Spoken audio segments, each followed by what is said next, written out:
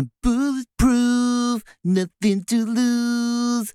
I am titanium. Sorry, I got possessed by M3GAN there for a second. Hello, Pod. I'm Chris Hewitt, and welcome to this very rare occasion, folks. Very rare occasion. This is only the second time we've done this. It may be the last, because M3GAN is not going to let us leave. This is a spoiler special to celebrate the cinematic triumph that is... What? Helen's looking at me with a shaking her head.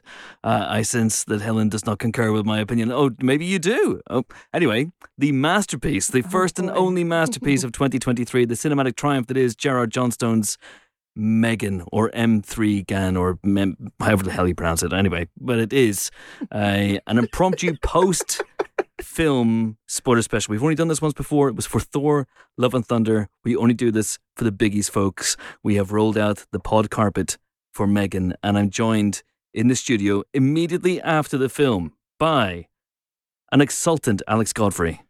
What's up? I just want to just want to start by saying that if that is your official M3GAN impression. No, it wasn't. It wasn't. Can you do a better one, Because Alex? it's a bit Kermit the Frog. I am titanium. Exactly. Okay. No, that's good. But you've got time because there will probably be about 10 M3GAN films. Oh, I hope so. I hope so. I hope there are 25 M3GAN films, and I will do a spoiler special after each and every one of them. And each and every spoiler special will be worse than the one that came before, which will probably echo the path that M3GAN takes. We're also joined on two mics. One mic, rather. Two mouths, one mic. Amon Warmann, Sophie Butcher. What? I don't know. Alex, what are you doing? Not my favourite introduction. Not my best. Not my best. But hey, I haven't got anything written down. I'm still high on M3GAN. M3GAN is coursing through my veins right now. We have all just seen the film with a crowd, mostly real people, some influencers, but still, you can't have everything. Someone who saw it yesterday, and the M3GAN may have worn off, I'm not sure, is Helen. I can't judge. I can't tell from your expression. Helen O'Hara, hello, welcome. Hello. How are you? I am well, thank you. I'm slightly, rained upon. It is horrible in London today, but otherwise good. That's otherwise good. Fantastic. Well, there's a lot to get into, but in a rather unorthodox move, we are recording a spoiler special before I have done the spoiler special interview, which we're about to cut to now. So 2 days from now, I will be sitting down on Zoom with the film's director, Gerard Johnstone, and its writer, Akela Cooper, and this is what they will have to say. Enjoy. We are delighted to be joined on this M3GAN spoiler special by the film's director, Gerard Johnstone, and writer, Akela Cooper. How are you both? Good. Very well. Thanks for having us. Not a problem. Where are you both at the moment? Los Angeles, which is getting a break from the rain until it comes right back. Yeah, and I'm in Auckland, which is strangely also raining. So yeah, I guess, I was thinking about hopping over there for a holiday, but then turns out I should just stay put. Yeah. Just give it like 10 days. Yeah. It's just rainy enough to get people into cinemas though, right, Akela? Yes. That's it. That is absolutely it. But congratulations on the success of M3GAN's opening weekend. It's pretty good. How much of that was creepy dolls going to see the film and in support of M3GAN? Are you saying we had bots going to see our movie? Not my words, Akela, but your words. Hoist by your own petard. There was no bots. It was all living, breathing human people. Fantastic. So have you guys seen this with an audience yet? Yes. Yeah. Okay. A good audience. Yeah. I mean, I don't know how many times you've seen it, Akela, but the premiere at the Chinese theater was pretty special. It was a pretty big house. It was. And it's kind of, I think it's probably ruined me after that. So I don't think I'll go to see it again. I think I'll just leave it there. I saw it. I went to Thursday night preview screenings with a friend. We did the Crenshaw Baldwin Hills, which is like it's the Black theater, so it's predominantly a Black American audience. Which I don't know if you've ever seen a horror film with a predominantly Black audience, but it is a ton of fun. And then we did the 8 p.m. there, and then we did like a 10:30 showing at the AMC in Century City, which was Actually, it ended up being like quite a few gay men in the audience. So I got like both ends of the spectrum, and like both reactions were amazing. It was amazing to see it with those crowds. That's phenomenal. That's phenomenal. I've seen it twice now. The first time it was just me and one other journalist and a security guard. And I was cackling all the way through. And then the second time was the other night with an audience, a very boisterous audience. And I'm fascinated by how you both shaped and crafted this movie, because it is full of button moments. It's full of great, Gerard, one of the things you do constantly in this movie, it makes me laugh every single time, is that you'll have a wonderfully sincere scene, usually between Gemma and Cady, and then you will end it with a button of M3GAN looking incredibly sinister, and it made me laugh every single time. Can you talk about how you crafted those moments, and which moment did you think would play, I guess, best with an audience? I think I'm just trying to make sure that no one's bored moment to moment, and that's all in the editing and the pacing and figuring all of that out. But, M3GAN, I couldn't have predicted that just M3GAN herself would be the gift that kept on giving. And that whenever we cut to M3GAN, that is a gag in itself, what she's thinking, what she's doing. And I would say it was really fun to see it, when you see it in a room of people, you can feel the energy change. There's just this energy lift when she's on screen, and just people are just completely hooked. But no, in terms of, Akela, you should talk about how this was created and before it got to me. Well, yeah, I think I had like the easiest job, just putting the words on the page to just make sure that, James Wan and Jason Blum were happy, and then, it would attract a great director, which it did. So I'm going to pat myself on the back for that one. It was just like crafting M3GAN again. I had the easiest job because James was just he's James Wan. He's going to hire incredibly talented, smart people, especially on the design side. So I didn't deliberately describe her in too much detail in the script. I knew they were going to figure that out once they brought on a director and a design team. But I just wanted to make sure it's to differentiate her from Chucky. It's she is the size of a child. And I know I wrote that. It's and I think she was wearing a child's school uniform or something like that. But it's she's about 4 feet or whatever, whatever actress they would hire. She's about that size, so she could look eye to eye with the child. And just personality wise, obviously she's got the AI model where she's learning as she's going along, but emotionally, all of those scenes, my focus on the page was M3GAN has to connect with Cady because Cady is her ward. And so that's the thing that I wanted to make sure I hit in the writing was this is where the emotional connection comes from.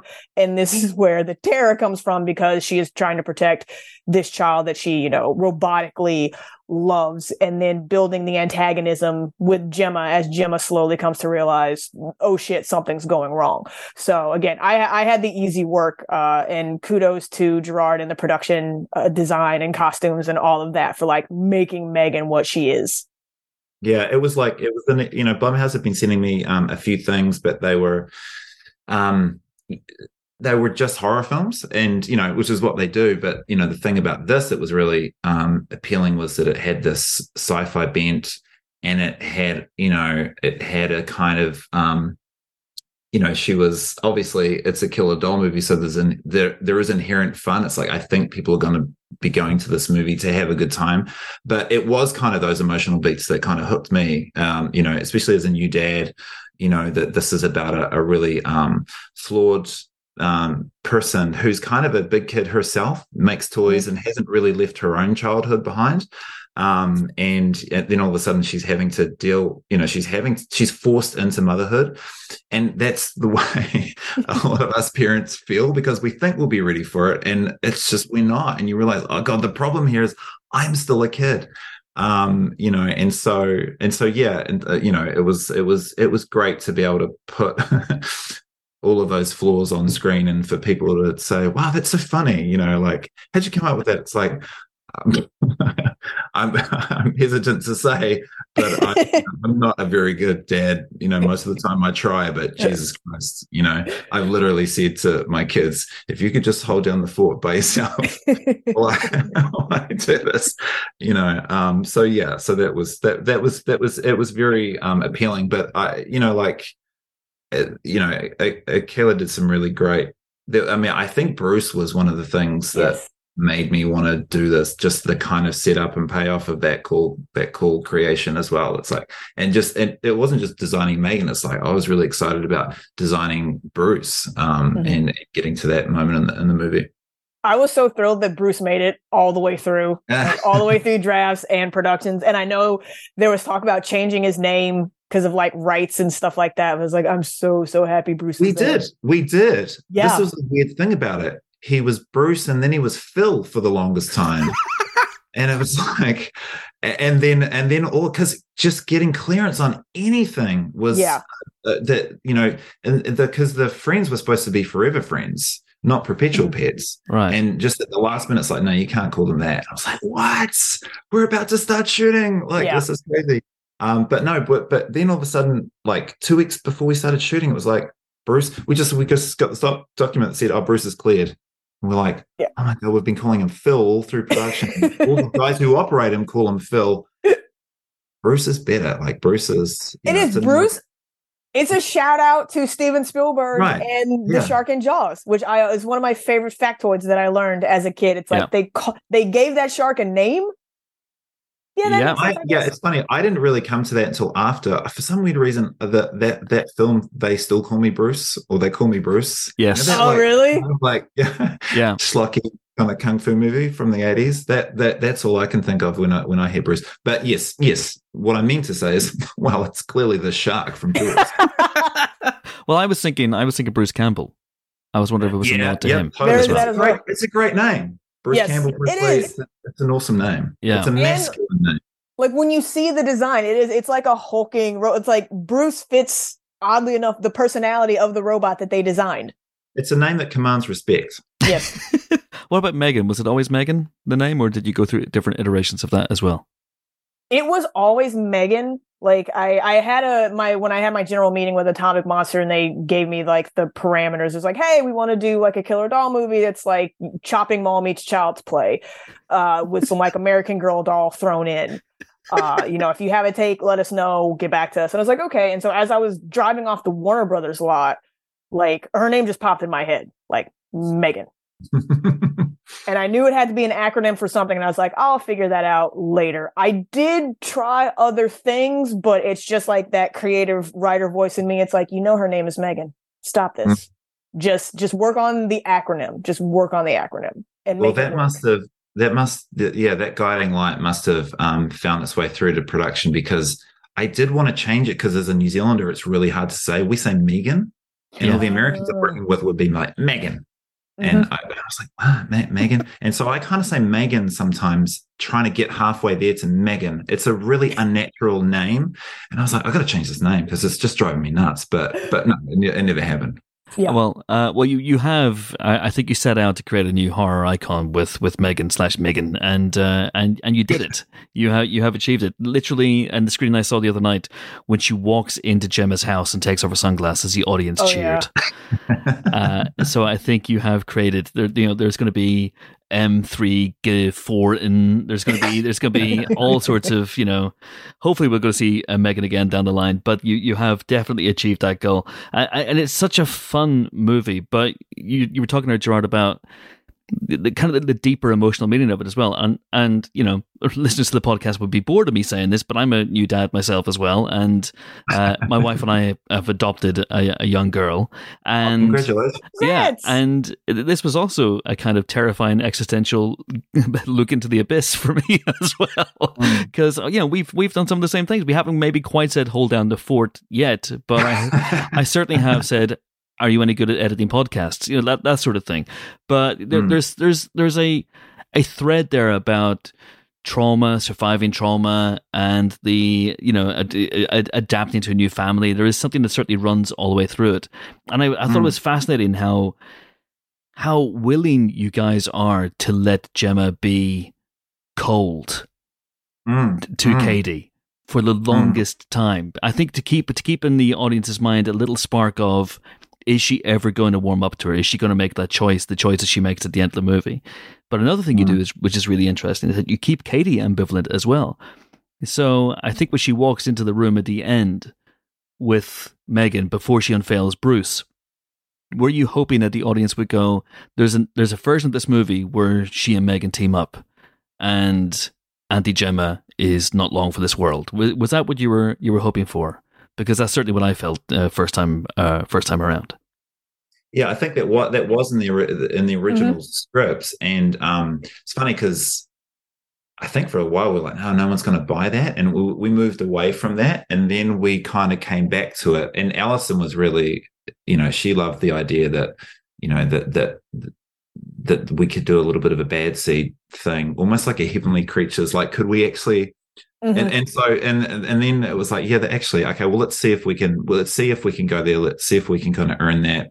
Yeah, and so that was when Cady would start to dress a little bit more like M3GAN as the film went on. She was becoming a little M3GAN, but yeah, the way it came together was quite fortuitous as well, because I mean, in the original script, I like Gemma is the one to take down M3GAN with Bruce. She puts those gloves on, and I thought that's amazing. That's so cool. I can't wait to shoot that scene. And but we couldn't bring Cady back to New Zealand for the pickups because it took us a couple of goes to get that ending. It's like the first version of that ending kind of looked like if you'd recast Kermit the Frog as the T-1000. It did not look good. So we were lucky enough to be able to reshoot it, and then we get this devastating news that Cady couldn't come back. To Violet, who played Cady, was not going to be able to make it back to New Zealand. So we're going to have to figure out some way to do all of it in New Zealand and just get this one piece. And I had some really fun designs where like M3GAN, after you thought she was dead, she was going to come back as like a disembodied figure, and Bruce was going to come stomp, like she was going to emerge. When you thought Bruce was beaten, his head was going to hit the corridor, and we're like, oh no, and then there's smoke coming through, and emerging through the smoke is a disembodied torso of M3GAN, and then you see Bruce is holding her by the neck, like headless Bruce is holding her by the neck. Yeah, and everyone loved it, and I loved it. And when we realized Violet wasn't going to be able to come back, I was like, totally makes sense that Cady puts on the gloves and that she's in the corner of the room and that we do all this with Cady, but I don't want to. I really like that design. And then, Cooper at Blumhouse was like, because he's got to, pay for all this. He's like, what if Cady puts on the gloves? And I was like, yeah, it is good. That is really good, because it completes her arc. It gives her this agency, and it gives us that tease of, will you or won't, won't you help M3GAN? But I also should give a shout out to Simon Raby, who's the DP on the reshoots, who said to me, he was like, M3GAN should hand Cady the tablet pen. So it was almost Simon that really helped me get back on board with Kayla's original idea of like making bad seed, and I was like, shit, that is really good. And so we ran with that, and I love it. I love that ending now. I really do. As much as the design was fun, I don't miss it. Yeah, it's just the beauty of like how things shift and change as you go through production. You have to like obviously think on your feet. And I can say this from a comfortable position because unlike Gerard, I didn't have to live through this, but I appreciate you, man. I think like in my original draft, it was, and I think I can say this, it was set at Christmas, actually. And all of that was supposed to take place in like the living room in front of the Christmas tree that like M3GAN had like crawled down the hallway after Gemma had done the thing with Bruce, and Gemma was still incapacitated because, like I think her knee or her ankle or something was broken, and Cady had climbed out of her bedroom window and come back around through the front door, and it was going to be like a one-on-one conversation between like her and M3GAN's disembodied like body. And the original idea was that Cady was going to have to the button on M3GAN's neck Like you have to press that button to fully turn M3GAN off. And so Cady and M3GAN are having this conversation, and M3GAN is doing that kind of seduction thing. It's like, I would be better for you than Gemma, blah, blah, blah.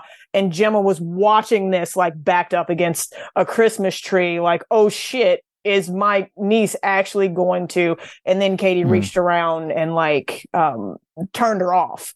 And so it was more subdued kind of ending, but I love what's on the screen. Like, and again, like the evolution of how things change and grow. It's like, this is one of those times where it's like everything was for the better. Well, I was down for that Christmas ending. I mean, I'm a big Shane Black fan, and I was like, that was one of the other appealing things. It was like, oh, this is Christmas. And then when COVID happened and we went from Montreal to beautiful snowy Montreal to like dry, Auckland, just like bland, rainy Auckland, New Zealand. It was like in July. I was like, the Christmas thing's going to be tough. But, Christmas is gone. But hey, it gives you an out for a fairy M3GAN Christmas, which I presume will be the Christmas special. Yeah. Oh my god, M3GAN Christmas special. Oh my gosh, I'm sure someone at Universal is like taking notes and is like, that would be great for Peacock, like the way Marvel did the Guardians of the Galaxy Christmas special. You just threw more work on our plate, Gerard. That's so great though, and it would be very late at night. It would be after hours. It would be Christmas Eve. M3GAN reading Christmas stories by a fireplace and a Christmas tree. Yeah, and then she could sing as well, because she's got a hell of a singing voice. And I have to say, one of the most eclectic playlists I have seen in quite a while. Can you talk about the choices of songs that we hear from M3GAN? So we have Titanium, we have Toy Soldiers at the piano, which is brilliant. We have Accentuate the Positive, which is this Johnny Mercer song from the 50s, which is wild. I think LA Confidential used it as well, but that's an eclectic mix. And then of course, Gerard, I believe you co-wrote the song that she sings to Cady in the therapy room. Well, it was one of those things that, with the great thing about, this character is that, she has so much potential and she has all these emergent capabilities and she can do so many things. And, in that scene when Cady's crying, it's like, it's put on her. She's in this really difficult situation with this girl that's re-experiencing her trauma in front of this board presentation, which is supposed to show how great, M3GAN is. And it's like, well, what's the best way that M3GAN can turn the situation around? And almost at the same time, like, it's almost like she gets Gemma out of trouble, but at the same time shows Gemma how inept she is and how much more effective M3GAN is going to be as a mother. So I just remember it was a sweet idea that she would kind of like make Cady tell her a memory, record that back, and that gentle music would be playing. And then I was just like, shit, if we could then just like go into full Disney mode here, that would be so great, because, the iPads can play music and they can't, so it's like, what if there's a speaker coming from her stomach and she can turn some horrible, like kids love musicals, right? So it's like, what if, this robot could turn an everyday situation into a fun kind of Bert and Ernie sing-along? So that was kind of the inspiration behind that. But yeah, Anthony just did this phenomenal job of putting that together. And it was one of the first things he had to do, actually. But he was hired like 2 weeks before production. So that was his first job. I was like, can you quickly do this song? So he did like a really basic, song on his Casio tone keyboard that we brought to set, but we didn't have a M3GAN voice yet. So I had to, the song was so new, I had to sing it. So on set, it was like, if you could feel like my God, like, sped up, because the animatronics guys had to have something that she could kind of lip sync to. And so it was like, everyone was like, on set was like, what the hell are we doing? So to see that scene come together with a full orchestra, was very gratifying. But I think the other songs in the movie, like I had always had this idea that it would be fun to do a little Lestat Interview with the Vampire nod at the very end. You know, like people love to do the whole, like, you know, the character comes home and they turn the lamp on and it's, you know, they're sitting in the corner of the room. Like, I don't know who first did that, but, you know, it's one of those movie tropes that we love doing. And I kind of had an idea about doing that, but then I was like, her playing piano would be great. And everyone was like, well, that's cool, but she doesn't have a piano. It's like, well, could we just, you know, get one? Then, I love the director. Yeah, it's like, can we get one? Yeah.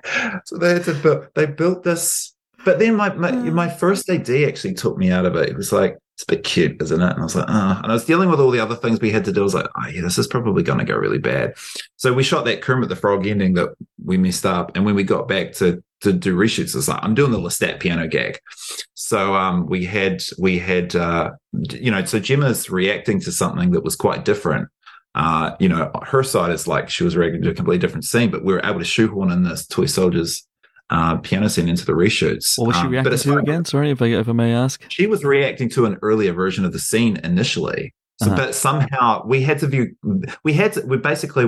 missing piece of the jigsaw puzzle with this piano.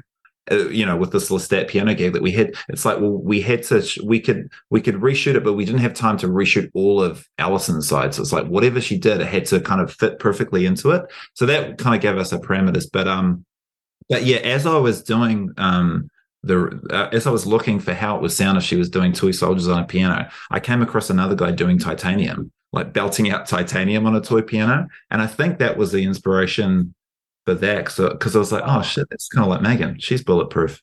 Yes. Yeah. And a robot. But depending on who you ask, they're like, oh, the Eminem song. I'm like, huh? Oh, Toy Soldier. Yes. Gen Z, love them to death. It was like, M3GAN's playing an Eminem song. And I'm like, wait, no.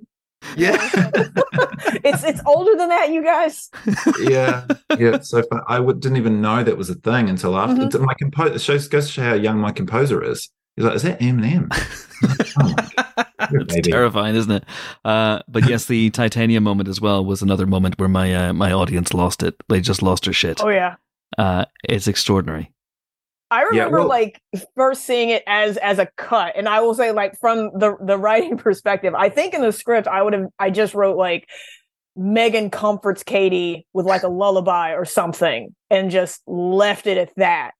And so in the screening, when she starts singing, it's like, oh, like it was wonderful. It was like, yes, this makes perfect sense, like, for what she would do. Okay, cool. Yeah, well, I have to give props to Jenna Davis too, because, you know, she did this audition for M3GAN, and she was the only one in the audition who didn't just kind of make M3GAN sound like Siri. Everyone else was going, how can I help you, Cady? You know, but Jenna was just like, yeah, Cady, what's going on? She was almost like Jackson. She was just like, Cady, what can I do? Yeah, and she was just whispering everything. And it was like, oh my God, it's so creepy and so good. And she gave her so much personality. And then I was like, okay, I think this is her. Can you sing? And her agent was almost like laughing at me. It's like, yeah, she can sing. And then she just sent back this thing where she just belted out this tune. And it was like, oh my God, she's incredible, which is great, because M3GAN should be, you know, this girl that can, if she can't sing, she can build an algorithm within seconds to help her. She can auto-tune herself. Exactly, yeah. So it was funny because Jenna's got a perfect voice, and the sound designer really wanted to auto-tune it. And I was like, but it's so perfect. She's so good. And it's like, oh, but just let me kind of, because it's like, okay, you get one. So we just like, did one little auto-tune. How much did you tailor M3GAN once you had cast, and once you knew roughly the tone you wanted to take with her? For example, I'm thinking of the moment in the therapy room again where Lydia, the social worker, you know, says, "So I didn't mean to make Cady cry," and M3GAN goes, "And yet that's what happened," which is just this perfect, like really menacing, laced with threat moment, but also really, really funny. So was that, Akela, was that something that you had written, or was that something that you dialed into after casting? I think that might have been dialed into after casting. Yeah, I think the scene with my first draft, a lot more people died. I will say that. Yeah, I don't think it was like vocally menacing with M3GAN in that moment, but I'd have to go back and check.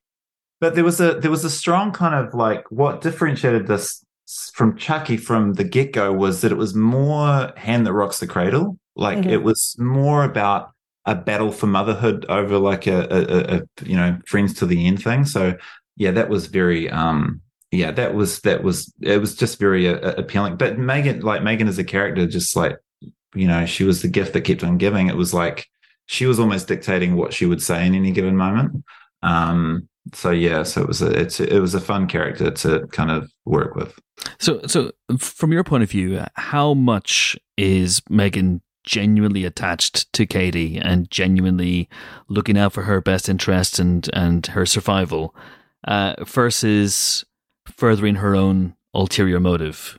For me, I really think like I think M3GAN is, you know, she becomes, whether or not she becomes self-aware, and I try not to really get into whether or not she's achieved sentience, because when I was talking to a lot of the researchers, they were like, just like her following her her own sort of guidance system and doing all of these things is scary enough. You don't have to worry about, is she conscious? It's like, you know, so it's like, but when she realizes in full truth when Cady's attacked by the dog, that she has to step up, like that's her moment of self-awareness. And from that moment on, it's almost like the real M3GAN is born out of that moment. And she fully understands that her purpose on this earth is to look after a child. And that's the same thing that happens as a parent. When your kid first gets really hurt, all of a sudden, all those like failings you have or your insecurities about whether or not you can do this job, suddenly all of that goes away and you just go straight into like alpha mother wolf protector mode. You know, you just and so M3GAN, so much of M3GAN's identity is wrapped up in her wanting to be a mother to Cady and protect her no matter what. And when she sees that Gemma's failing at it, it just galvanizes her even more. And so it was what was really cool is when we got towards the end of it. And you know, I was working with Alison a little bit on, you know, because she really wanted to understand her character. So there's a little bit of sort of changing Gemma to really fit Alison. And out of those conversations, it was like, I guess when M3GAN and her are battling, it's almost like bickering divorced parents. So it's like who are who are like fighting over, you know, how they should be raising their child and who gets custody on the weekend. And so suddenly just that Alec Baldwin phone call to his ex-wife about their daughter came into my mind. And so that's kind of, to me, that's M3GAN, like a slightly hot-headed but well-meaning parent, you know. And even at the very end, I still think I thought you were going to say Alec Baldwin. So, just there's a little like bit a slightly well-meaning Alec Baldwin, you know. Yeah, exactly. There's a little bit of Alec in all of us, I think. But yeah. It is interesting because it's like it is that moment with the dog, but it's not just that. It's like, but it's watching that discussion between Jim and the police officer, and nothing happens. And earlier that day, Gemma, like after the confrontation, when the bite happened, Gemma's like, if you don't put that dog down, I will. And then Gemma doesn't. And so that's kind of like another moment of Gemma inadvertently giving M3GAN programming to follow that leads to a horrible conclusion. Yeah. Yeah, you're constantly hamstrung as a parent by like law and, you know, a misguided sense of morality, and M3GAN doesn't have to worry about any of that. Nope. There's a really interesting thread that there's about attachment theory that runs all the way through the film as well, and there's a moment towards the end where M3GAN says to Gemma, you know, she talks about all the great times we had together, and because obviously she was with Gemma for a long time before Cady even came along, and there's a sense in that you know, that maybe she's trying to take Cady away from Gemma as a kind of revenge in a way, that she feels spurned and scorned herself in a way, which I thought was a really interesting little avenue. Yeah, well, I think she's, you know, it's funny because we don't get, because in a 90-minute movie you don't get to explore much of the backstory, and you know, if we had it would have taken so much longer to get to the character that everyone loves the most. So, but you can kind of well, that's good that you're picking up on that, because you can kind of read that M3GAN would be pissed off. It's like, you know, M3GAN was Gemma's first child, really. Yeah. So yeah, it's but that, you know, like if we're lucky enough to do another one, I think it would be interesting to, to delve into that a little bit more, that whole back history that, between them. Yeah. Yeah. Christmas special. But there's again, it's really interesting that the movie, and it seems that it always ended this way, that it always ended with this confrontation in the house with Bruce/Phil intervening as well, and being very intimate, this confrontation between Gemma and Cady and M3GAN, because there's again, I don't know whether it was a temptation, but there is a sense with a movie like this, with a doll with this incredible AI capability, that you could have ended it at the demonstration, and with M3GAN somehow uploading her consciousness into other dolls, or the World Wide Web, or something. Was there? Did you ever think about things like that, going down that route and making it a bigger ending? Obviously, there's a Blumhouse budgetary restrictions in place, I guess. But was that ever something you talked about, Kayla? At the risk of having James Wan call me after this airs, yes. Again, it was set at Christmas, and it was like they were about to launch M3GAN, so a few more dolls, a lot, had been made. And there was like the kind of Indiana Jones moment where the guy's like walking through the warehouse of those items to put the thing up. And so it was going to kind of be like that. Like you would have had, Cady saves Gemma, cops arrive, everything's going to be good on that end, and then cut to the coda, which was like a funky employee walking through this warehouse of now, like, it's just filled with M3GAN dolls. And maybe one of them turns on, maybe one of them doesn't. But obviously once, like, we had to change like locations and all of that, like that. And I think we went back and forth with that in the script as well, as to whether or not we wanted that to be the ending. I think it was there the first time, and then maybe not the second time. And then James was like, let's put it back just in case. And then, things changed. But yeah, that was the original ending, was a warehouse full of M3GANs. Wow. There you go. But as it is, we end with M3GAN vanquished, at least for now, and you have Elsie turning on at the end. Now, what do you want audiences to take away from that? Has Elsie learned something from M3GAN? Has M3GAN imparted something of herself into that lovable, I don't even know what you call those things, house help, whatever the fuck they are. Anyway, but it's whatever it is. I don't have one, so I keep trying to ask Blumhouse to get me one, but they're so tight. They wouldn't. That's a joke. I never asked them, but I was thinking about it. I was like, it would really help with my research if I could have one. But no, it's just one of those smart home hubs. That's what they're called. That's what they're called.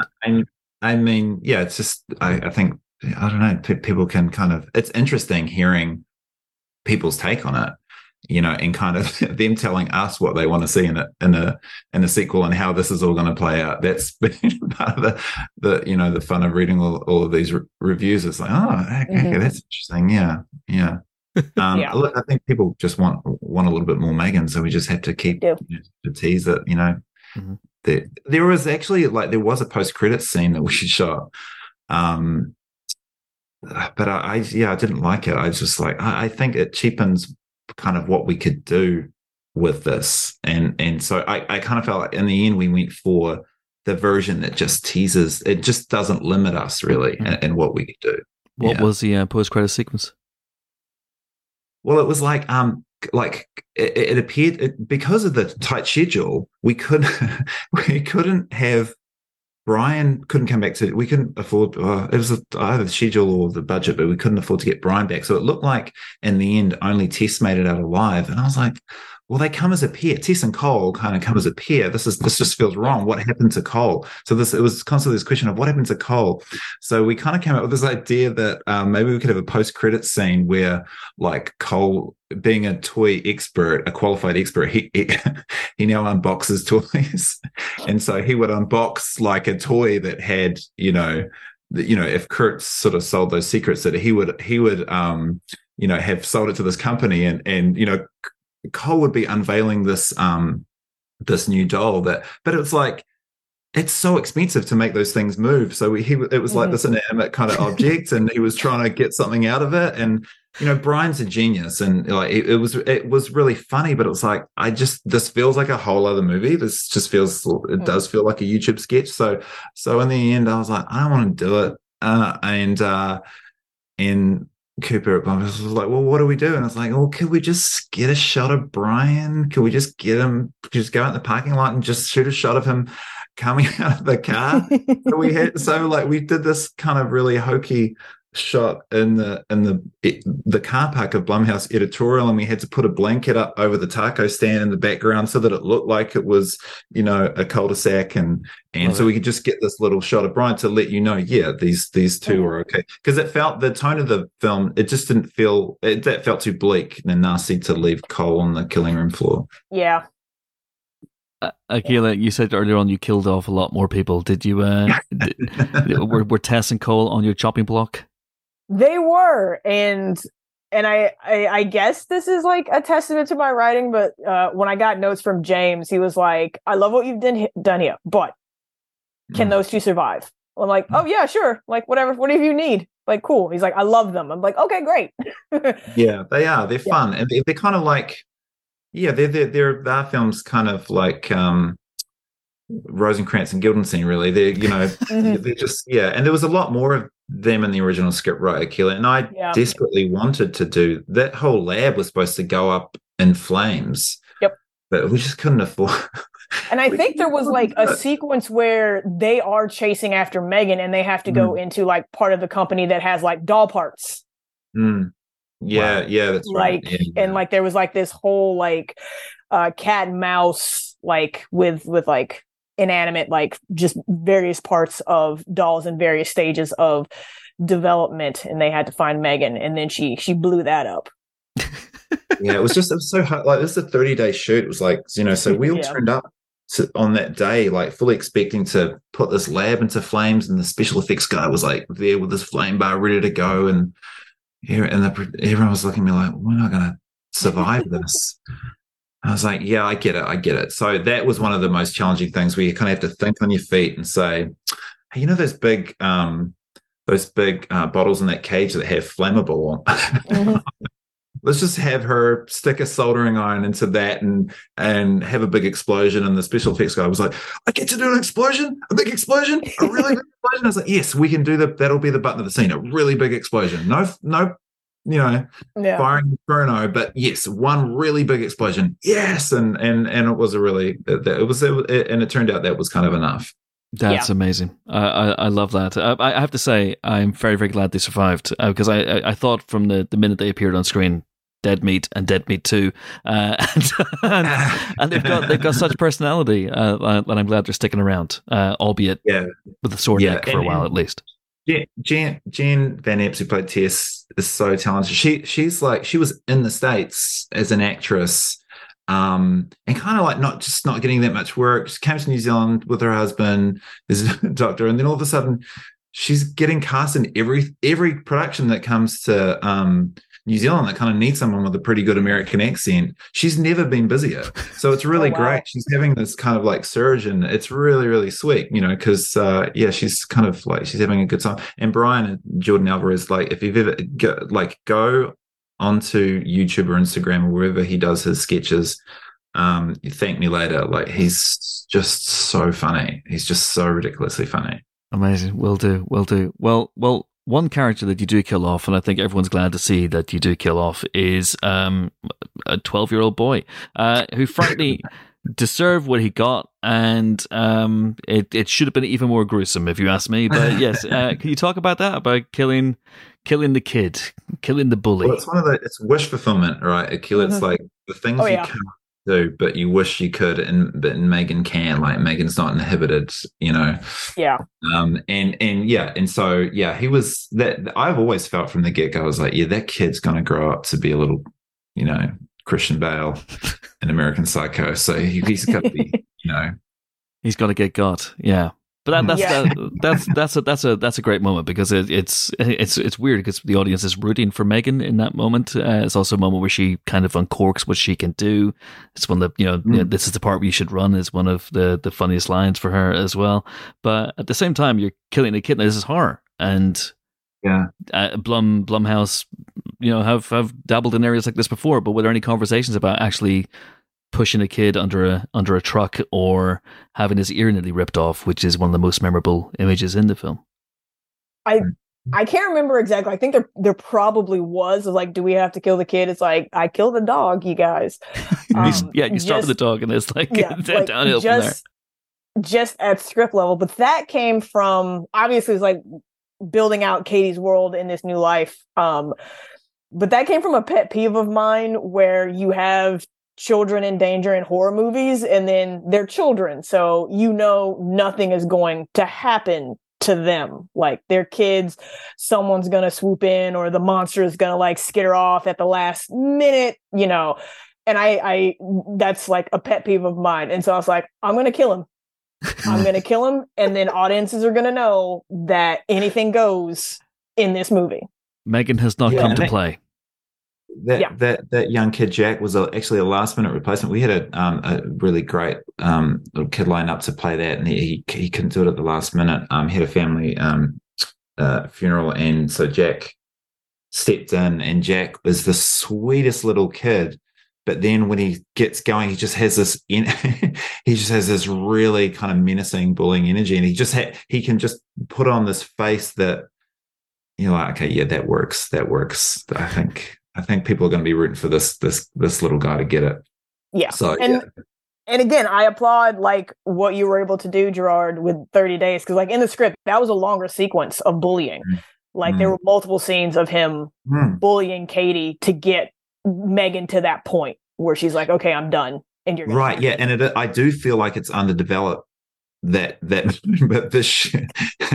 but because of Jack's face, the audience knows. It's like they build that history. Time stops, and the audience fills in that history themselves and just wants to see that kid get got. And so we oblige. The ear is an incredible moment.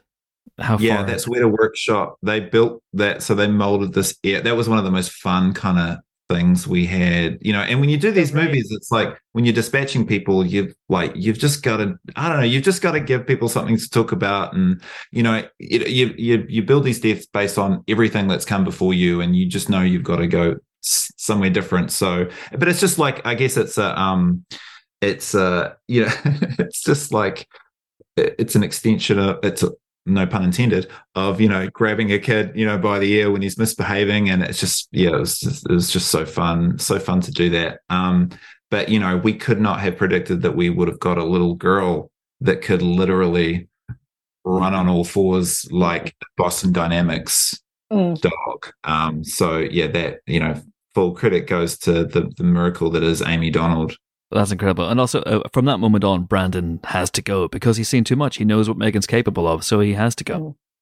Exactly. Yeah. No one's worried. People are really upset about the dog, but no one's worried about that kid. I'm very upset about the dog. That was a good dog. Yeah, it was a good dog, Akela. It's a no-go. I mean, Akela, I'm really surprised you did it, because like afterwards, I learned from so many producers, it's like, you never kill a dog. You just, the test screening numbers always just plummet when you kill a dog. And I was like, why didn't anyone warn me? I didn't know that, because I wasn't a dog. I only just got a puppy, and now I get it. I had cats, and I love dogs. I've had dogs, and I get it. I do, and I wrestled with that for a long time. Like even after I turned in like my last draft, I was just like, should I just like call people and be like, hey, can we not? But I'm like, no, I kill a dog and I kill a child, which are the two things you're not supposed to do. And those are the things that's like, this horror movie is not fucking around. Guys, I've got to let you go in a second. There's just a couple of real quick things I wanted to ask you. The killing of Brandon is really interesting. It raises obviously issues of how complicit Cady is because she knows something shady went down, and how far she's willing to go on the M3GAN train and how far she's willing to hitch a wagon to M3GAN. But it also leads to one of my favorite scenes in the movie, which is this one scene appearance from one of the worst cops in movie history.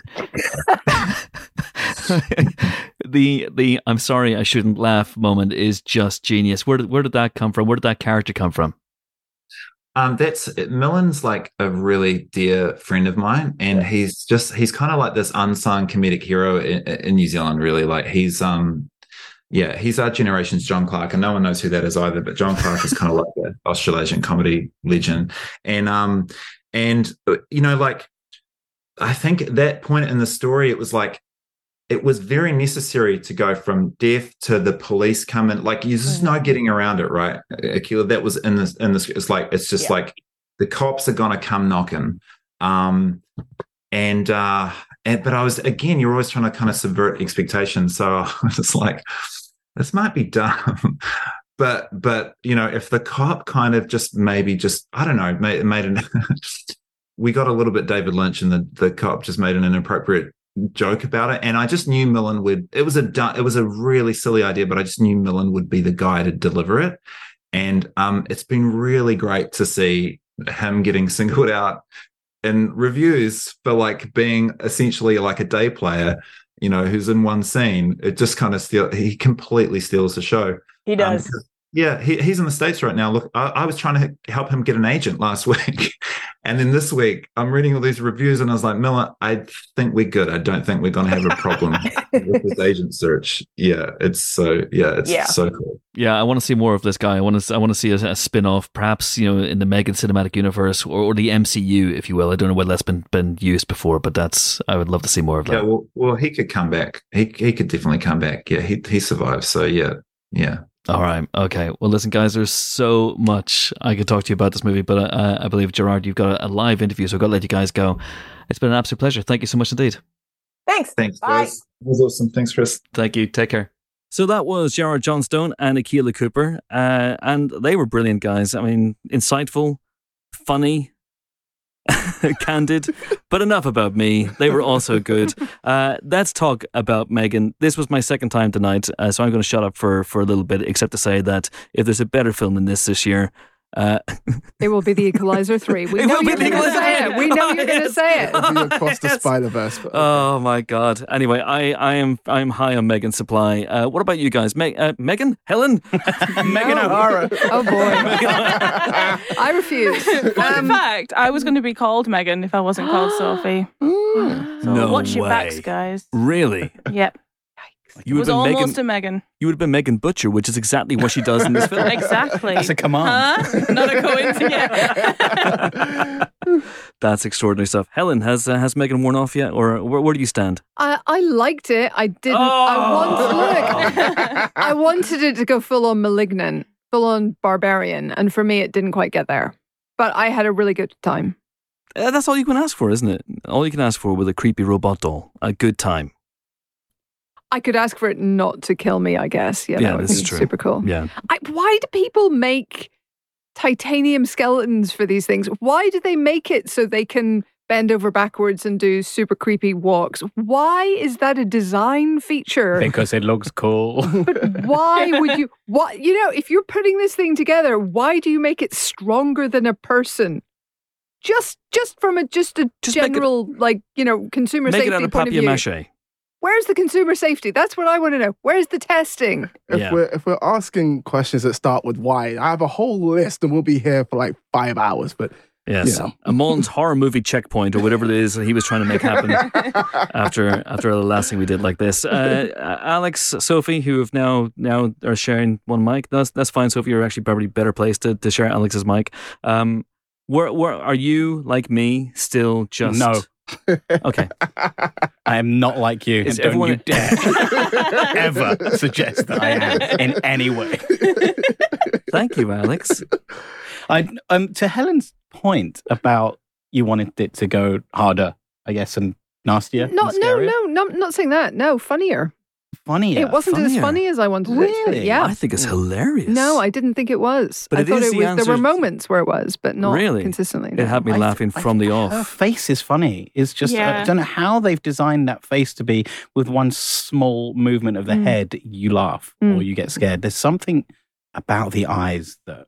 Are we talking about Helen or M3GAN here? Sorry, I just want to double check. No, that's fair. M3GAN Butcher. But Alex, did you find it funny? Because Yes. I was sat next to you, and I feel like I didn't hear you laugh very much. Me and Mike were cackling away. quiet And I was laugher. like, "Is Alex enjoying this?" I'm or a is he quiet not? laugher. Okay. I'm not demonstrative. I sat next to Phil Decemblian, former of this parish, and now of Time Out. Has anyone heard of that? No? Okay. And I was guffawing all the way through. And every now and again, he would just go, But he liked it. But he liked it. That's big praise from Phil. I know. To get a hum is. I will laugh louder next time so you know that I'm enjoying myself. Yeah. Thank you for your You're a locutoman. I enjoyed every bit of it. I think it's exactly what it should be. I don't know if it's the best film in the world. I think it's exactly what it's set out to be. And I do love the fact that I love The Way of Water. I love that film. But for all of James Cameron's work... M3GAN The Way of Water would be much better. M3GAN the Seed Bearer.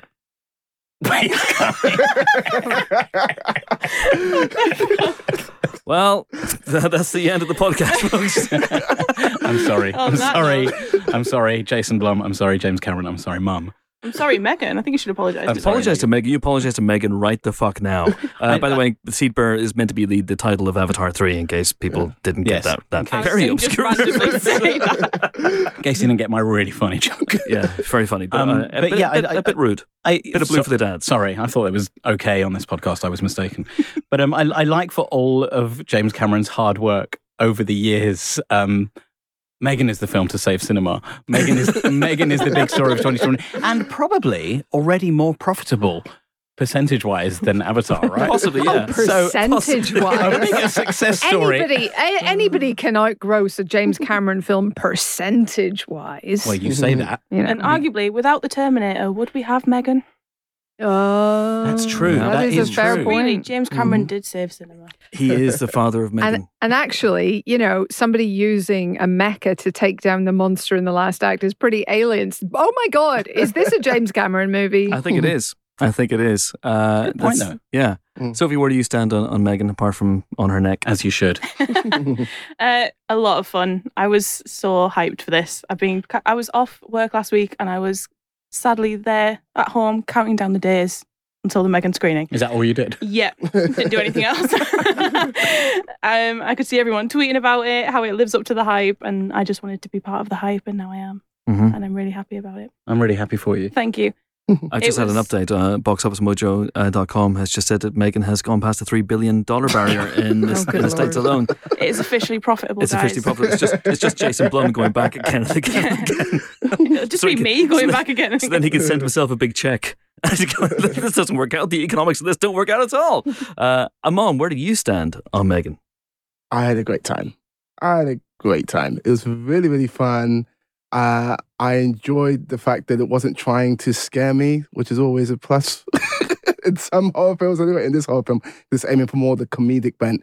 And I was laughing, cackling pretty consistently all the way through. And I liked that in the midst of the fun that we were having, it was actually the themes of the film in terms of the parenting, in terms of taking in a girl who's just lost her parents and trying to be there for her. I really liked the way that they developed that storyline as well. And I've always liked Alison Williams. Obviously, Get Out, she's incredible in. I'm glad that she's back in doing this type of work because she's great at it. That stuff you're talking about, the parenting and the trauma, and that's why it works. Yeah. That's why the film works. You're invested in it. It's a good character-driven story. Yeah. It knows how to go from dramatic stuff to comedic stuff and tiptoe back and forth between those two tones. It does that very well all the way through, and never felt dishonest and never took me out of the movie at any point. Yeah, I thought it was hilarious. I'm intrigued to see, Helen, you didn't find that. You saw it in a screening room with a bunch of stuffy journalists, I'm guessing. But that's the first time I saw it was me and one other bloke and a security guard. And I was cackling all the way through. And the security guard was very into it. He was very into it. Just to let you peek behind the curtain for a moment, the security guard was it Dave? I'm not. I don't want to name any names, and I don't want to. There is a security guard at a screening room, which will remain nameless, who basically tells you what star rating you should be giving the film when he goes in. And he is, sometimes he will go as low as 3. Like he has some company loyalty. He won't go lower than 3, but he will go as far down as 3. And he recommended this is at least a 4. At least a 4. See, I would also recommend it as at least a 4. But I thought it was very funny indeed. And I was cackling all the way through. As the security guard said to me at the end, he went, you were cackling all the way through that there. He's Irish, by the way. I don't know who you mean. Totally different person. May have given it away there. But my God, this is a niche reference. But I will say that I thought this was tremendously funny. There's little asides and throwaway remarks all the way through the film that just crack me up. There's the moment where Gemma, played by Alison Williams, after the nosy neighbour has been iced by M3GAN, and I think it's a great entry into the annals of shit movie policemen, where the detective, who's in it for literally one scene, and he's taking her statement. He's like, this is the second statement we got from you. That's a bit weird. And it was like, because you were there when that boy died. Well, we thought it was an accident, but then we found his ear pulled off. It pulled right off 200 yards, and he starts laughing. He goes, "Sorry, I shouldn't laugh." And that was a great moment. Alone, that was a great moment. That is absolutely right there. And this movie for me, we've had this discussion on the podcast before. This movie for me is the definitive answer as to whether James Wan and Akela Cooper intended for *Malignant* to be funny. Oh yeah. Because Lee obviously did. James Wan has said as much in Empire magazine, in fact. But yes, both those movies are comedies. I see what you mean, Helen. If you go into this expecting *Malignant* Part 2 and a big old twist that slaps you around the chops and reinvents everything, and it's incredibly dark, you're not going to get that. I didn't need a twist. I just needed, I think, I expected from all the stuff I'd heard, not least from you, but from the US and everything as well. I was kind of expecting. It just didn't feel as gonzo as I expected it to, except in moments like, when she's stalking the CEO through the red corridors. That was pretty fun. But I expected more of that, and it felt like it took an awful long time to get there, and then didn't actually spend very long there. So I loved that they went there in the forest with the bully. I thought he was just going to lose an ear. Nope. They full on killed him. Super okay with that. And similarly, with the CEO and his sidekick. But although I thought there'd be a sort of, anyway, we'll get into that. But yeah, I wanted more consistently that. So maybe I'm just more bloodthirsty. Maybe it is a bit of bloodthirstiness, but it's also the comedy blood that I wanted. Maybe it's so funny when I saw that dance in the corridors in the trailers. It made me laugh, but it also was like, I'm intrigued to know what the explanation is for why she did that. There is no explanation, and it kind of makes it funny, which is great. I love that. She's belonging. She's like the Red Dragon in Red Dragon. I loved how she was such a bastard, especially psychologically. That was the stuff that really made me laugh. The scene where she's with the kid and the therapist says, "I didn't mean to make her cry," and she says, "And yet that's what happened." That was really horrible woman. Yeah, she's awful, but also brilliant. Yeah. We love M3GAN. God, you're exhausting, Gemma. Yes. But which makes me think, and it seemed like it from the beginning, that even when Gemma was turning her off, was she ever off? Like, she was just pretending the whole time, I think. Do you think? And it was... Is that ambiguous, or I don't know if... I don't think it's ever stated, but I think there's a couple of sort of POV shots when she's in the lab when I think she's meant to be off, and you're getting her POV. So I sort of suspected immediately. It's not a very off. The way that sometimes there's a quite clear signal that this thing, whatever it is turned off. M3GAN really doesn't have that. It's just a slight difference of pose. So you're always suspicious of her. There's no moment in the film where you're not suspicious of her. I'm intrigued to have found out from Gerard and Akela how many changes and iterations this movie went through. Did it always end, for example, with that sort of very intimate family confrontation with Chekhov's Bruce coming back to save the day, or was there something bigger? For example, I thought it was going to end on a sort of upgrade style note where M3GAN won and uploaded her consciousness into everything around the world and emerged victorious. There's a sense that she has done that to her. There is a bit, yeah. And because when the guys stole the plans for her, I thought I could see that like more M3GANs were going to get made, and like she was going to sort of swarm the universe with like an army of M3GANs. It didn't really go anywhere, did it? Though. No. What you're talking about is the plot of M3GAN. Yeah, which, I mean, again, it doesn't make any sense. But yeah, so that's what I was about to say before, but I didn't want to because I actually had to leave before the credits because I had to rush to another meeting.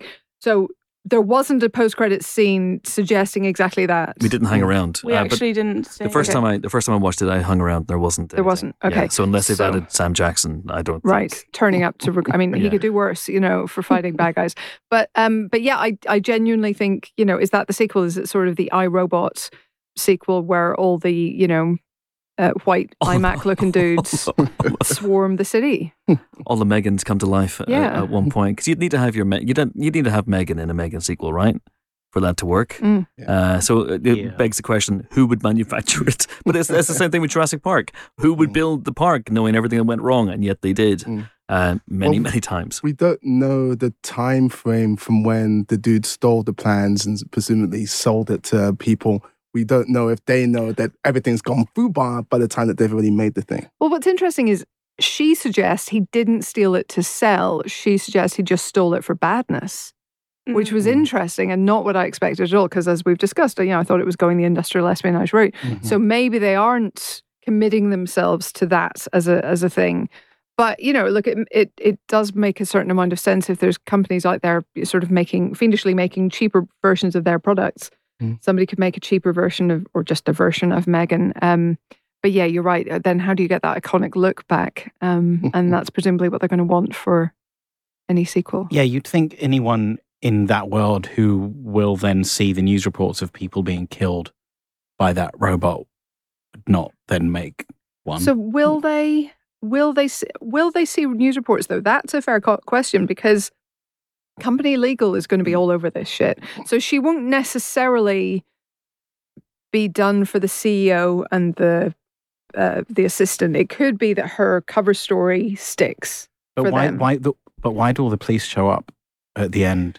Well, but the police showing up, can be bought off as well. So company legal has already been involved. She's company property. There's company liability.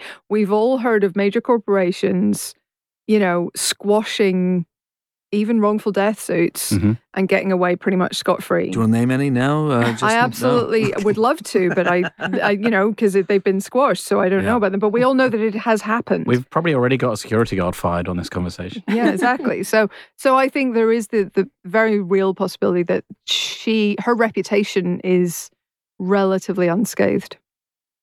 I don't know about Gemma's, you mean? No, M3GAN's. I mean, rumors, but not an actual. Because I was thinking when the police showed up, I was like, this is all like a very nice, happy ending. But surely Cady's going to lose Gemma. She's not going to go to jail for creating a monster and trying to sell it to the world. I was like, this isn't going to end. Do we have a trained barrister in the house? Helen, is this mens rea? This is mens rea, right? This is M3GAN's rea. M3GAN's rea. Oh my God. Well, of course, M3GAN has no criminal liability. She is a thing. So the question would be, she's a thing. She's not. Oh, I see. Not from the movie. John Carpenter's not John Carpenter's the thing. She's. Okay. John Carpenter was not involved as far as we know. As far as we know, we can't rule it out. This is not something that I would tell M3GAN directly to her face, by the way. It is a question of corporate liability, and it is a question of what the company does. And Gemma clearly is under a lot of intellectual property contract with the company, was acting in the course of her employment with the company. They could try to throw her under the bus and might well try that, but they might also just throw money at the situation and cover it up entirely. You might have already thought this through more than the filmmakers, I think. Yeah. That is also possible. But look, we've discussed this many, many times. Like so many horror films, the ending makes no sense. You've said it for years, Chris.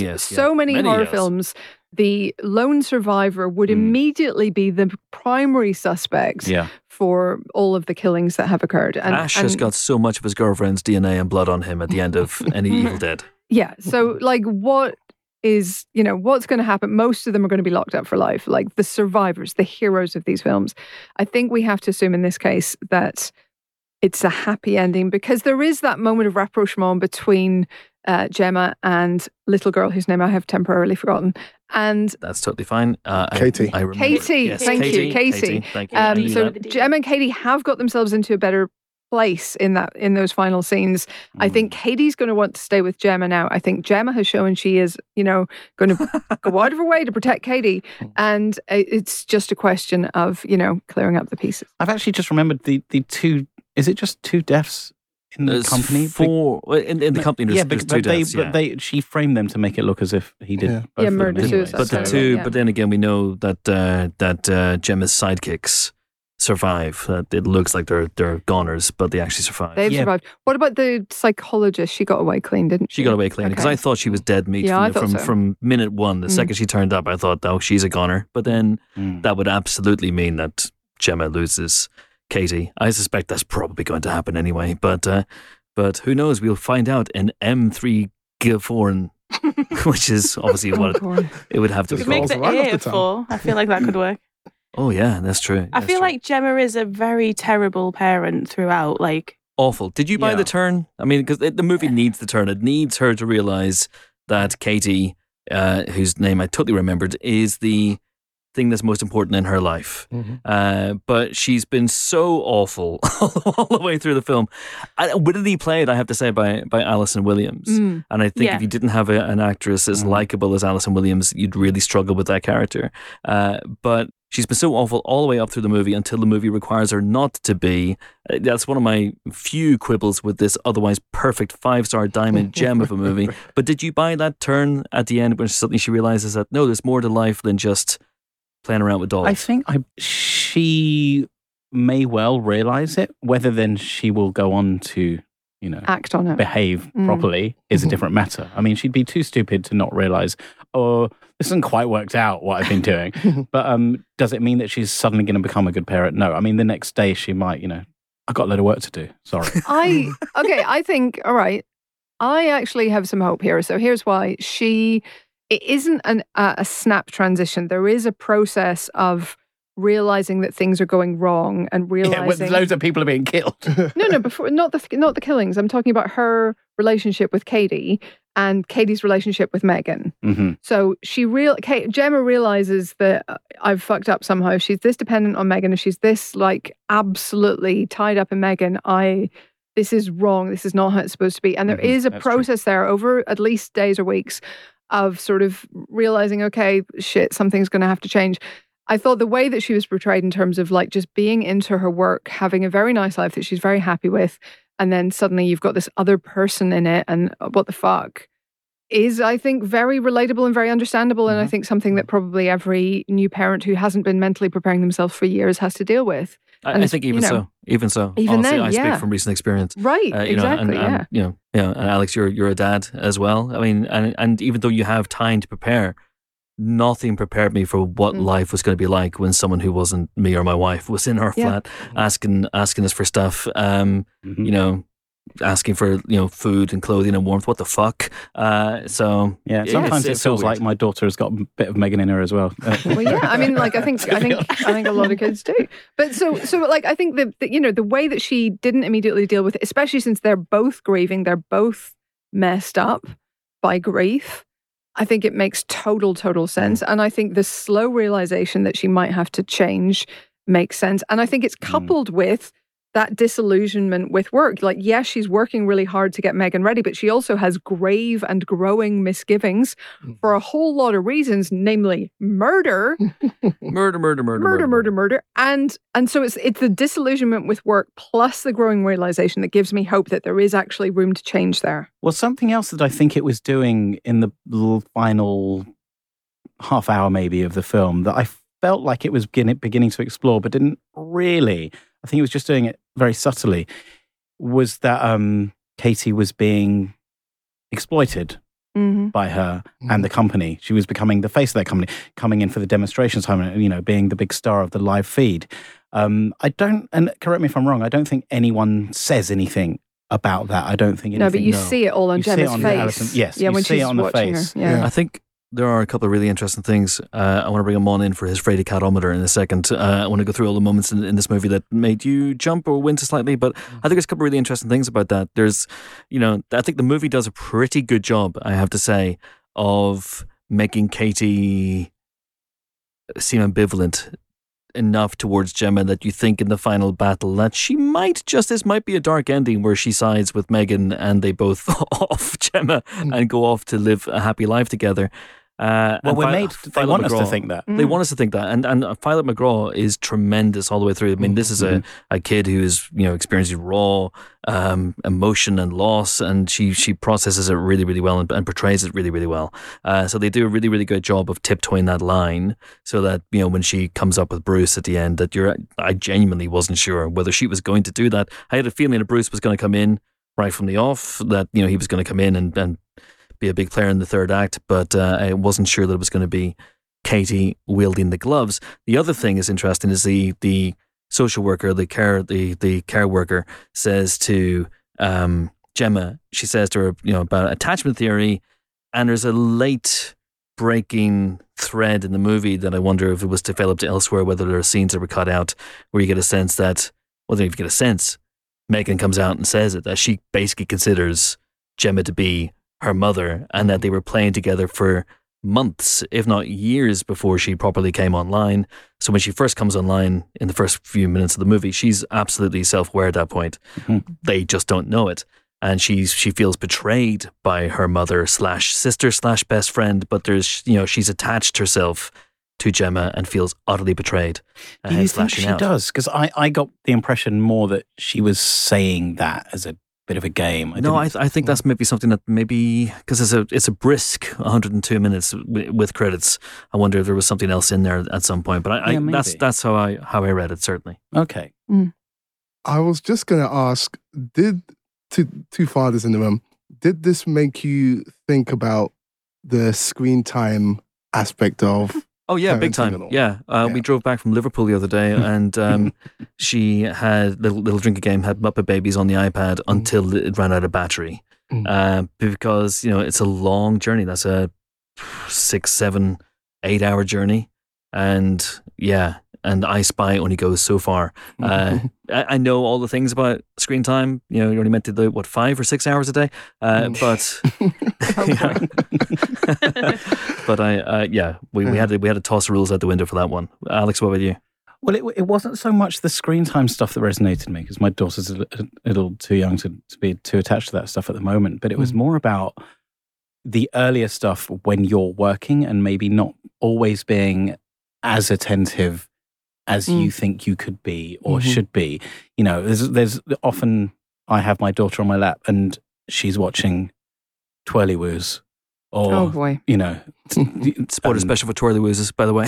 Honestly, my niece and nephew were addicted when they were younger. God. Yeah, I mean, it's all right, but she's sitting on my lap and I feel like I don't have to always engage completely with what's going on the television. So because sometimes Twirly-woos is parenting for you, and that was a big thread of this movie, which is like, if you don't engage with your kid, if you substitute something for yourself with your kid, then what's your major malfunction? What's your purpose in a way? Yeah, but she's with me and she's watching TV and she's on my lap, so she can't see me because she's sitting on me. I'm behind her, but I will sometimes be on my phone because I can't just watch Twirly-woos for half an hour because it doesn't stimulate. It's very me. boring. It's very, very dull. It doesn't work on many levels, and so but sometimes even then, she might have a glimpse of me and I'm just looking at my phone and I feel guilty and think, oh no, I must engage with Twirly-woos to make her feel like I'm having the same fun experience as she has. But I don't know what Twirly-woos is telling her. I know. I miss starting an uprising. We can be pretty sure of what Twirly-woos is saying. I've never seen Twirly-woos. You're not missing a lot. Kill daddy. But actually, I read a really interesting article recently which was arguing that all of these kind of hyper, quote unquote, interactive toys, so the toys that talk back to kids, the toys that do a lot of stuff for kids, are actually very bad, and that they are bad not because screen time or because passive whatever. It's because they do too much and the kids have to put too little into them to get anything back. So there's no, it's like I feel this sometimes as an adult with the massive, amazing Lego sets, right? They're amazing. You end up with something that is gorgeous and detailed and incredible. But also, I would like to be able to do that with just some random blocks. Now, I can't because I'm just not that creative. But that's real creativity, is the people who can just take some Lego and make a dragon out of it, not the people who get the box and get the instructions and follow the instructions and make a dragon. And I feel like, that's what a lot of kids' toys today, all these kind of hyper, robotic, 60 million different programmed songs, and they, twirl backwards every time you ask them to. That's what they're kind of leaving out, the sort of the creative elements, which is very, very important, apparently, according to psychologists in my day, in this article. We had a stick with a rusty nail beaten through it, and you would just hit your best friends with it, preferably not in the face. But that was Northern Ireland, Chris. It was Northern Ireland. It's a different thing. It toughened you up. The school over there was a different thing altogether. That is a worry I have as well. But listen, twirly-woos may work barely on one level, but M3GAN works on at least two levels, as evidenced by us talking about all that highfalutin thematic stuff. But at the end of the day, it is a scary-ish film that attempts to make you jump from time to time and has lots of kills in it. And as such, Amon Warmann, the fraidy cat of this group, on your fraidy catometer, whatever the fuck you call it, where were you? Because I told you beforehand, it ain't scary, but it is fun. Yeah. I think I'm around about a 4. Let's get it. Out of what? 1,000? 666. 4 out of 666. 4 out of 10. 4 out of 10. There were a couple of moments that got me. Like that moment with the therapist when M3GAN suddenly appears behind the therapist. I didn't see that coming. That made me jump. There was another moment. I'm trying to think of what it was. There were a couple the dog times. Stuff was like the biggest jump scare, I thought, when the dog gets M3GAN. Yes. First, and then when M3GAN gets the dog. Yes. Oh, that one got me for real. Yeah. I love, by the way, M3GAN's line when her owner confronts M3GAN, or M3GAN confronts the owner. Where's Dewey? Where's my dog? By the way, stop killing off things called Dewey in horror films, by the way. Spoiler alert. And she goes, Dewey is 37 feet north to the northeast and approximately 5 feet under. She's got a wicked sense of humor, that girl. Yeah. It wasn't the jump scares that got me. I don't find it scary, but it is tense. It's quite stressful, and it's more about M3GAN's behavior and her looks that just unsettle you, I think, that makes it quite scary rather than something suddenly being loud. It's the flat stare that's really quite disturbing and unsettling. Yeah. But it Uncanny Valley all over the place. Yeah, but she weirdly looks sometimes like she's got like a darker look in her eyes, but her face hasn't changed, and you're like you're like looking at her face like, what's different? You look more evil, but I'm not sure quite how. It's like the Mona Lisa. I think the effects were done really well on her, because she looks weird, but she's meant to look weird. And I also thought the costume design was really great. That's part of what makes it so funny. Fashion icon. White tights, the beige coat, which I've realised my coat actually quite looks like that beige coat, and I'm quite upset. She's quite Jackie Onassis sometimes. Yeah, her sunglasses. Just when she walks in with the sunglasses, that got such a loud laugh in our cinema. Got a cheer. I think what they've done, and they've clearly set out to do it, and I think they didn't succeed as much as they might have hoped with Gabriel in *Malignant*, because *Malignant* came out really, kind of the height of the pandemic and didn't do that well at the box office, and has caught on since. And I think a lot of people have caught on to Gabriel's unique charms since then. But what they have tried to do with this movie is create a new horror icon. And I was just watching this going, yeah, they've done it. They've absolutely nailed it. There are standout moments. It's a PG-13. I get the sense it was an R at one point. Again, I will have found that out by the time you're listening to this. I would love to see the R version. It feels to me like there's moments when people have dialogue off screen. It seems like it might have been ADR'd in to mollify that a little bit, and maybe there's less blood than you might have thought initially. Maybe that might have been another reason why *Malignant* didn't do as well at the box office. Although there are plenty of R-rated hits that are doing really, really well. But my thing is, scary doll movies, there are a couple of absolute belters. If you consider Magic to be a scary doll movie, that's a belter. Dead of Night, if you consider that to be a scary doll movie, that's a belter. There's an American TV movie with Karen Black called Trilogy of Terror that has a really scary doll in it as well.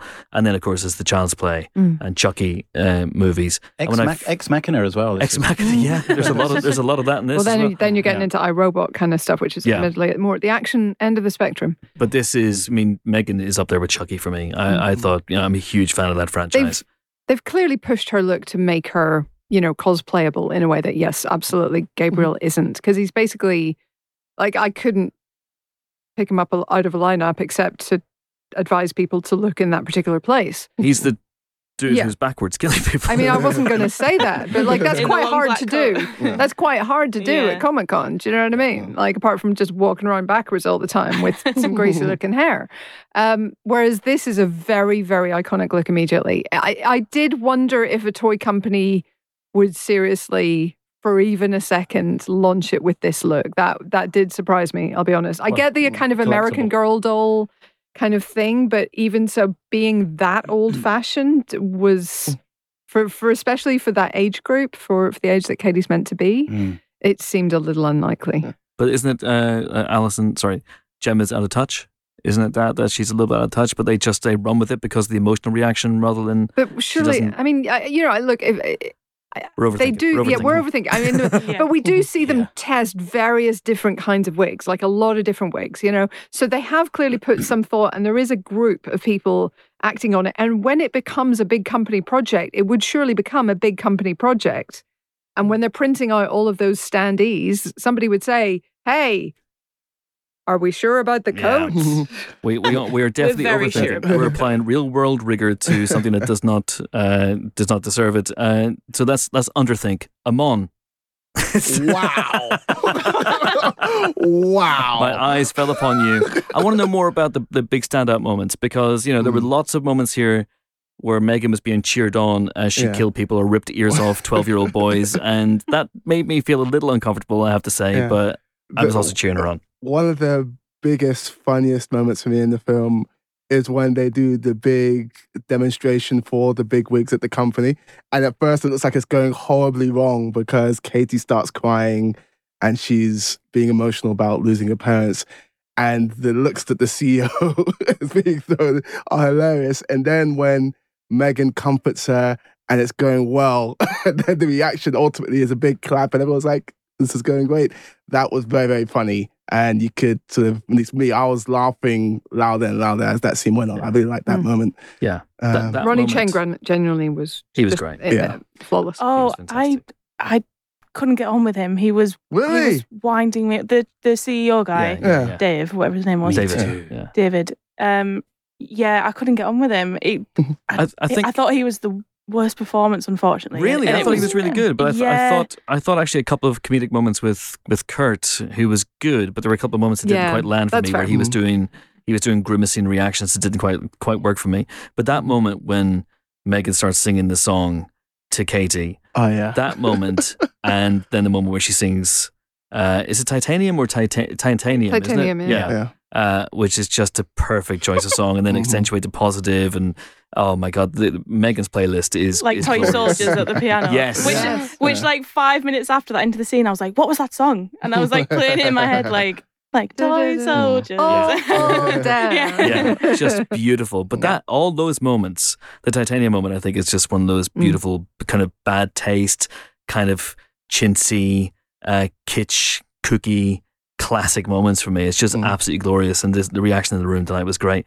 But it's from the off, I think it's a movie that knows exactly what it is. It has a sort of, you could call it RoboCop light, but that beautiful, wonderful satirical skewering of adverts for kids' toys right from the off. Just the minute I watched it for the first time, I was like, we're in safe hands here. They know what they're doing, and they know the movie they've made, and they're delivering it. And then they proceeded to do so for another 90 minutes. We don't have a lot of time left, and I don't think we talked enough about M3GAN herself, or indeed her many, many kills and chic moments. She is the it girl of the moment. She is the moment. She is the moment. She's not a moment, she's a movement. And yes, what stood out for you, Helen?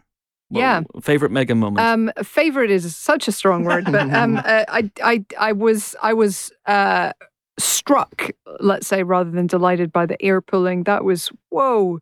I'm like, can you go that far? Don't tell me. I don't want to know. Does skin work like that? Does skin work that way? Please don't tell me. I don't want to know.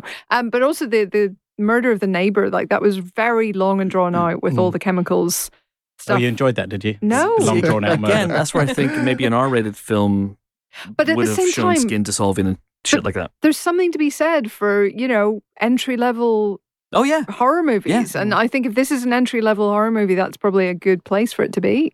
I'm completely agree. I don't think the film suffered it anyway by not being more violent and not having more gruesome kills. I don't think it would have added to the experience. It just might have sated people who want to see more of that. And I also think it's better that, some younger people than would have done get to see the film because they're going to want to see it. Yeah. I'm so happy I saw this in a big crowd. Like, I had an opportunity to see it yesterday. I was like, no, this is a movie that feels like it's been crafted for that big crowd. Yeah. All the vibes, that is part of the experience that you want to go in to and have with this movie. So in the screening tonight, someone did shout at the dog to run away. Yeah, that was great. Poor dog. And I think I watched *Malignant* quite late, and I really liked it. It's really good fun. But I think they've just leaned into it like 200% more what they were trying to do with *Malignant* and what had people questioning. Is this meant to be funny? Is this... I heard you guys talking about it on the podcast for so long. Yeah. And I think here, like, it's so clear because they've just leaned all the way in. And I just respect it. I think the writing is just really great. And you could... Same writer. Yeah. Akela Cooper, right? And... Folks, it's Chris here. I have to be completely honest. We had a gremlin attack us, assail us. We think that M3GAN tried to shut us down.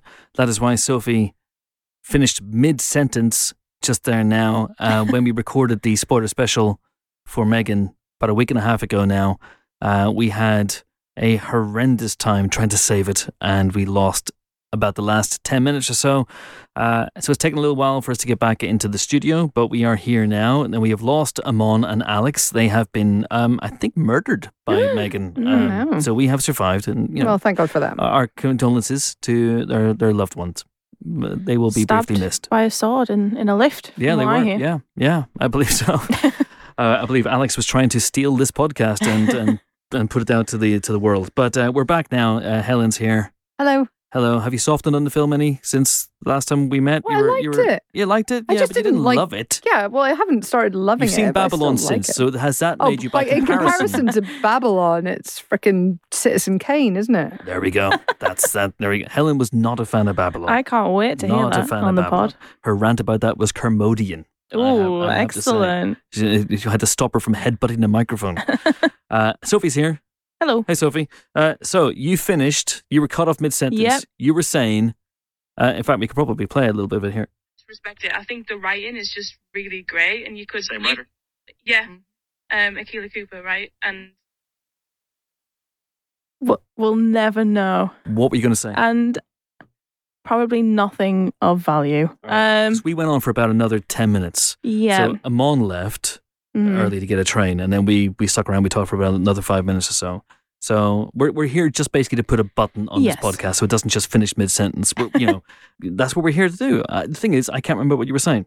So this could be just us going, what were you saying? And you go, I don't remember. No, but I think I was talking about *Malignant* and how you guys had been on the fence. Is that meant to be funny? Is it not meant to be funny? Is it meant to be scary? And I was saying, this takes that tone to a whole new level. Turns up to 11, pushes it to the max. It's really camp. It's really funny. It strikes that balance between horror and comedy really well. And I think I applaud Akela Cooper and James Wan for their script. Yeah, absolutely. And I have now since spoken to Akela Cooper and Gerard Johnstone, and they were tremendous. I mean, you've heard the interview already, but they were so interested about what this film kind of was at one point and what it could have been, all the various iterations of it. Some of it's out there already from some other spoiler stuff that Akela's done with our good buddy Jeff Goldsmith. But, she talked about how at one point, for example, that there was a very different ending where there was a kind of massacre at the toy demonstration, at the live demonstration to the world, and it did all go tits up. And in the end, I think they probably decided that, a Blumhouse budget can only stretch so far. We can't do that yet. But for M3GAN's or M3GAN, you know, I think we could probably do that. But for this, we have to have it a little bit more internalized. And look, I'm kind of okay with a personal focused ending. I think that can work really well. I did want the massacre in this case. I'm gonna be honest with you. I thought we were building up that way, but emotionally, I do get why they went for what they've gone for. And it was a bigger body count as well. So Alison Williams' buddies, they didn't make it out alive, but they were they made it out alive, obviously in the finished film. So there's a bit more blood on the walls in Akela Cooper's version. But hey, listen, I still think this film is tremendous. I do remember that I asked, was there a favorite moment or a favorite scene? So let's do that a bit again. Was there a moment that really stood out for you that we perhaps didn't talk about or that you really wanted to get into? And then we'll wrap this bad boy up in a ribbon and go home. I think I liked all the bit at the school place. So that shot of her in amongst the toys. I can't remember if I've already said this bit in the bit we've heard, Chris. So if you have, cut me out. But the bit on the tree with all the toys, and she's just like slumped, dead-eyed, but still looking really pissed off. That moment really made me laugh. And then I really enjoyed the whole bit with that idiot bully, and she was like, "Are you listening?" and like pulling his ear and running like a dog in that stunning wool coat that she has. That whole sequence I just had a really good time with. Yeah, I remember being quite shocked that they went there and actually killed the bully. I thought that was daring, which I think I've already said. My favourite bit was probably one I don't remember anymore. The dancing in the hall. I did love the bits of her sort of stalking her prey through the halls with, TikTok dances and samurai sword. I thought that was kind of a fun combination. And just those blood red walls, you don't want to victim blame, but they were asking for it with those walls, weren't they? Don't paint your walls that colour, guys. Come on, guys. Come on. I did love that every shot, you'd just be like a normal shot and it'd pan, and then she'd just be like, the blocking, I think, is great throughout, and she's just like in between someone, like when she's in the midst of the trees, or she's just always in between these people, like staring. She's sometimes out of focus. She's sometimes just sitting in the dark watching something. And, I've said this before, but I think it's the birth of a modern horror icon, and it's not very often you get to say that. And I'm tremendously excited about where they might be able to take this character next, if indeed they do anything with M3GAN. But you think that they would, right? You think that they would do a M3GAN 2. For sure they'll do a M3GAN 2, right? That's going to happen. That seems, I mean, it's done awfully well at the box office. Yes. And I think there are enough ways in the film where she could have got out there, as it were. I mean, she's clearly sort of, it feels like she's uploaded her consciousness for a start. Yeah. But also, it's very, very possible that the industrial espionage thread could provide a way to get her back on board. Why they would dress her and make her look the same way, that's going to have to have some explanation. They might not. They might not, but given that look is, I think you're right, going to be absolutely iconic, I think there'll be an effort to think about how they might. So that will be interesting. It might be something different. They may not go down the toy path, because even though, yes, we talked about this a little bit, but the Jurassic Park syndrome of everything went horribly wrong, let's build a theme park anyway, and people would just forget it and turn up. That might manifest itself with M3GAN, but I suspect it'll be something else. It'll be a little bit more, for want of a better word, but James Wan, insidious. I think there might be something malignant. Something malignant, if you will. Maybe a dead silence. Maybe someone will use a saw. Any more James Wan films? Aquaman. He'll be there. M3GAN at sea. It's the only way this could get more batshit insane if Aquaman turned up. But Helen obviously wants to be more batshit insane next time around. Yes, more. More, you fools. Maybe she'll be the new Terminator, and it'll be set like hundreds of years in the future, and someone will time travel, and then M3GAN will appear. I mean, Spielberg, I think she'll have to go find new clothes. Yeah, absolutely. Yeah. I mean, Spielberg, I think, has given up on making Robopocalypse, which is good because it's a really derivative book, and you should read World War Z instead. I mean, he made Ready Player One, if you're talking about making derivative books. But that concept is still there, so we could absolutely go the M3GAN apocalypse route. Last thing I'm going to say is I just love her. I think she's tremendous. And I love the confidence. We get to see M3GAN grow throughout the film. And by the end, she's just full on monologuing and just going batshit insane. The bit with the piano is just genius. That is pretty great. And the fight. Don't come in here. It may sound like we're fighting, but we're really not. It's great. It's so great. Yeah. Really, really good fun. 115 stars. I would give this film. Oh my God. And I think on that note, listen, we just came in here to wrap this bad boy up. It's not our fault. We can't remember what we said a week and a half ago. But I think we did okay. And hopefully this time M3GAN won't fuck with this podcast. Goodbye to Helen. Toodaloo. Goodbye to Sophie. Now, I do remember that last time I tried to do a robot voice when I signed off and I said, goodbye, Chris.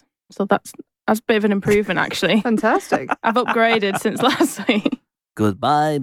What's that? Goodbye. Goodbye, Sophie.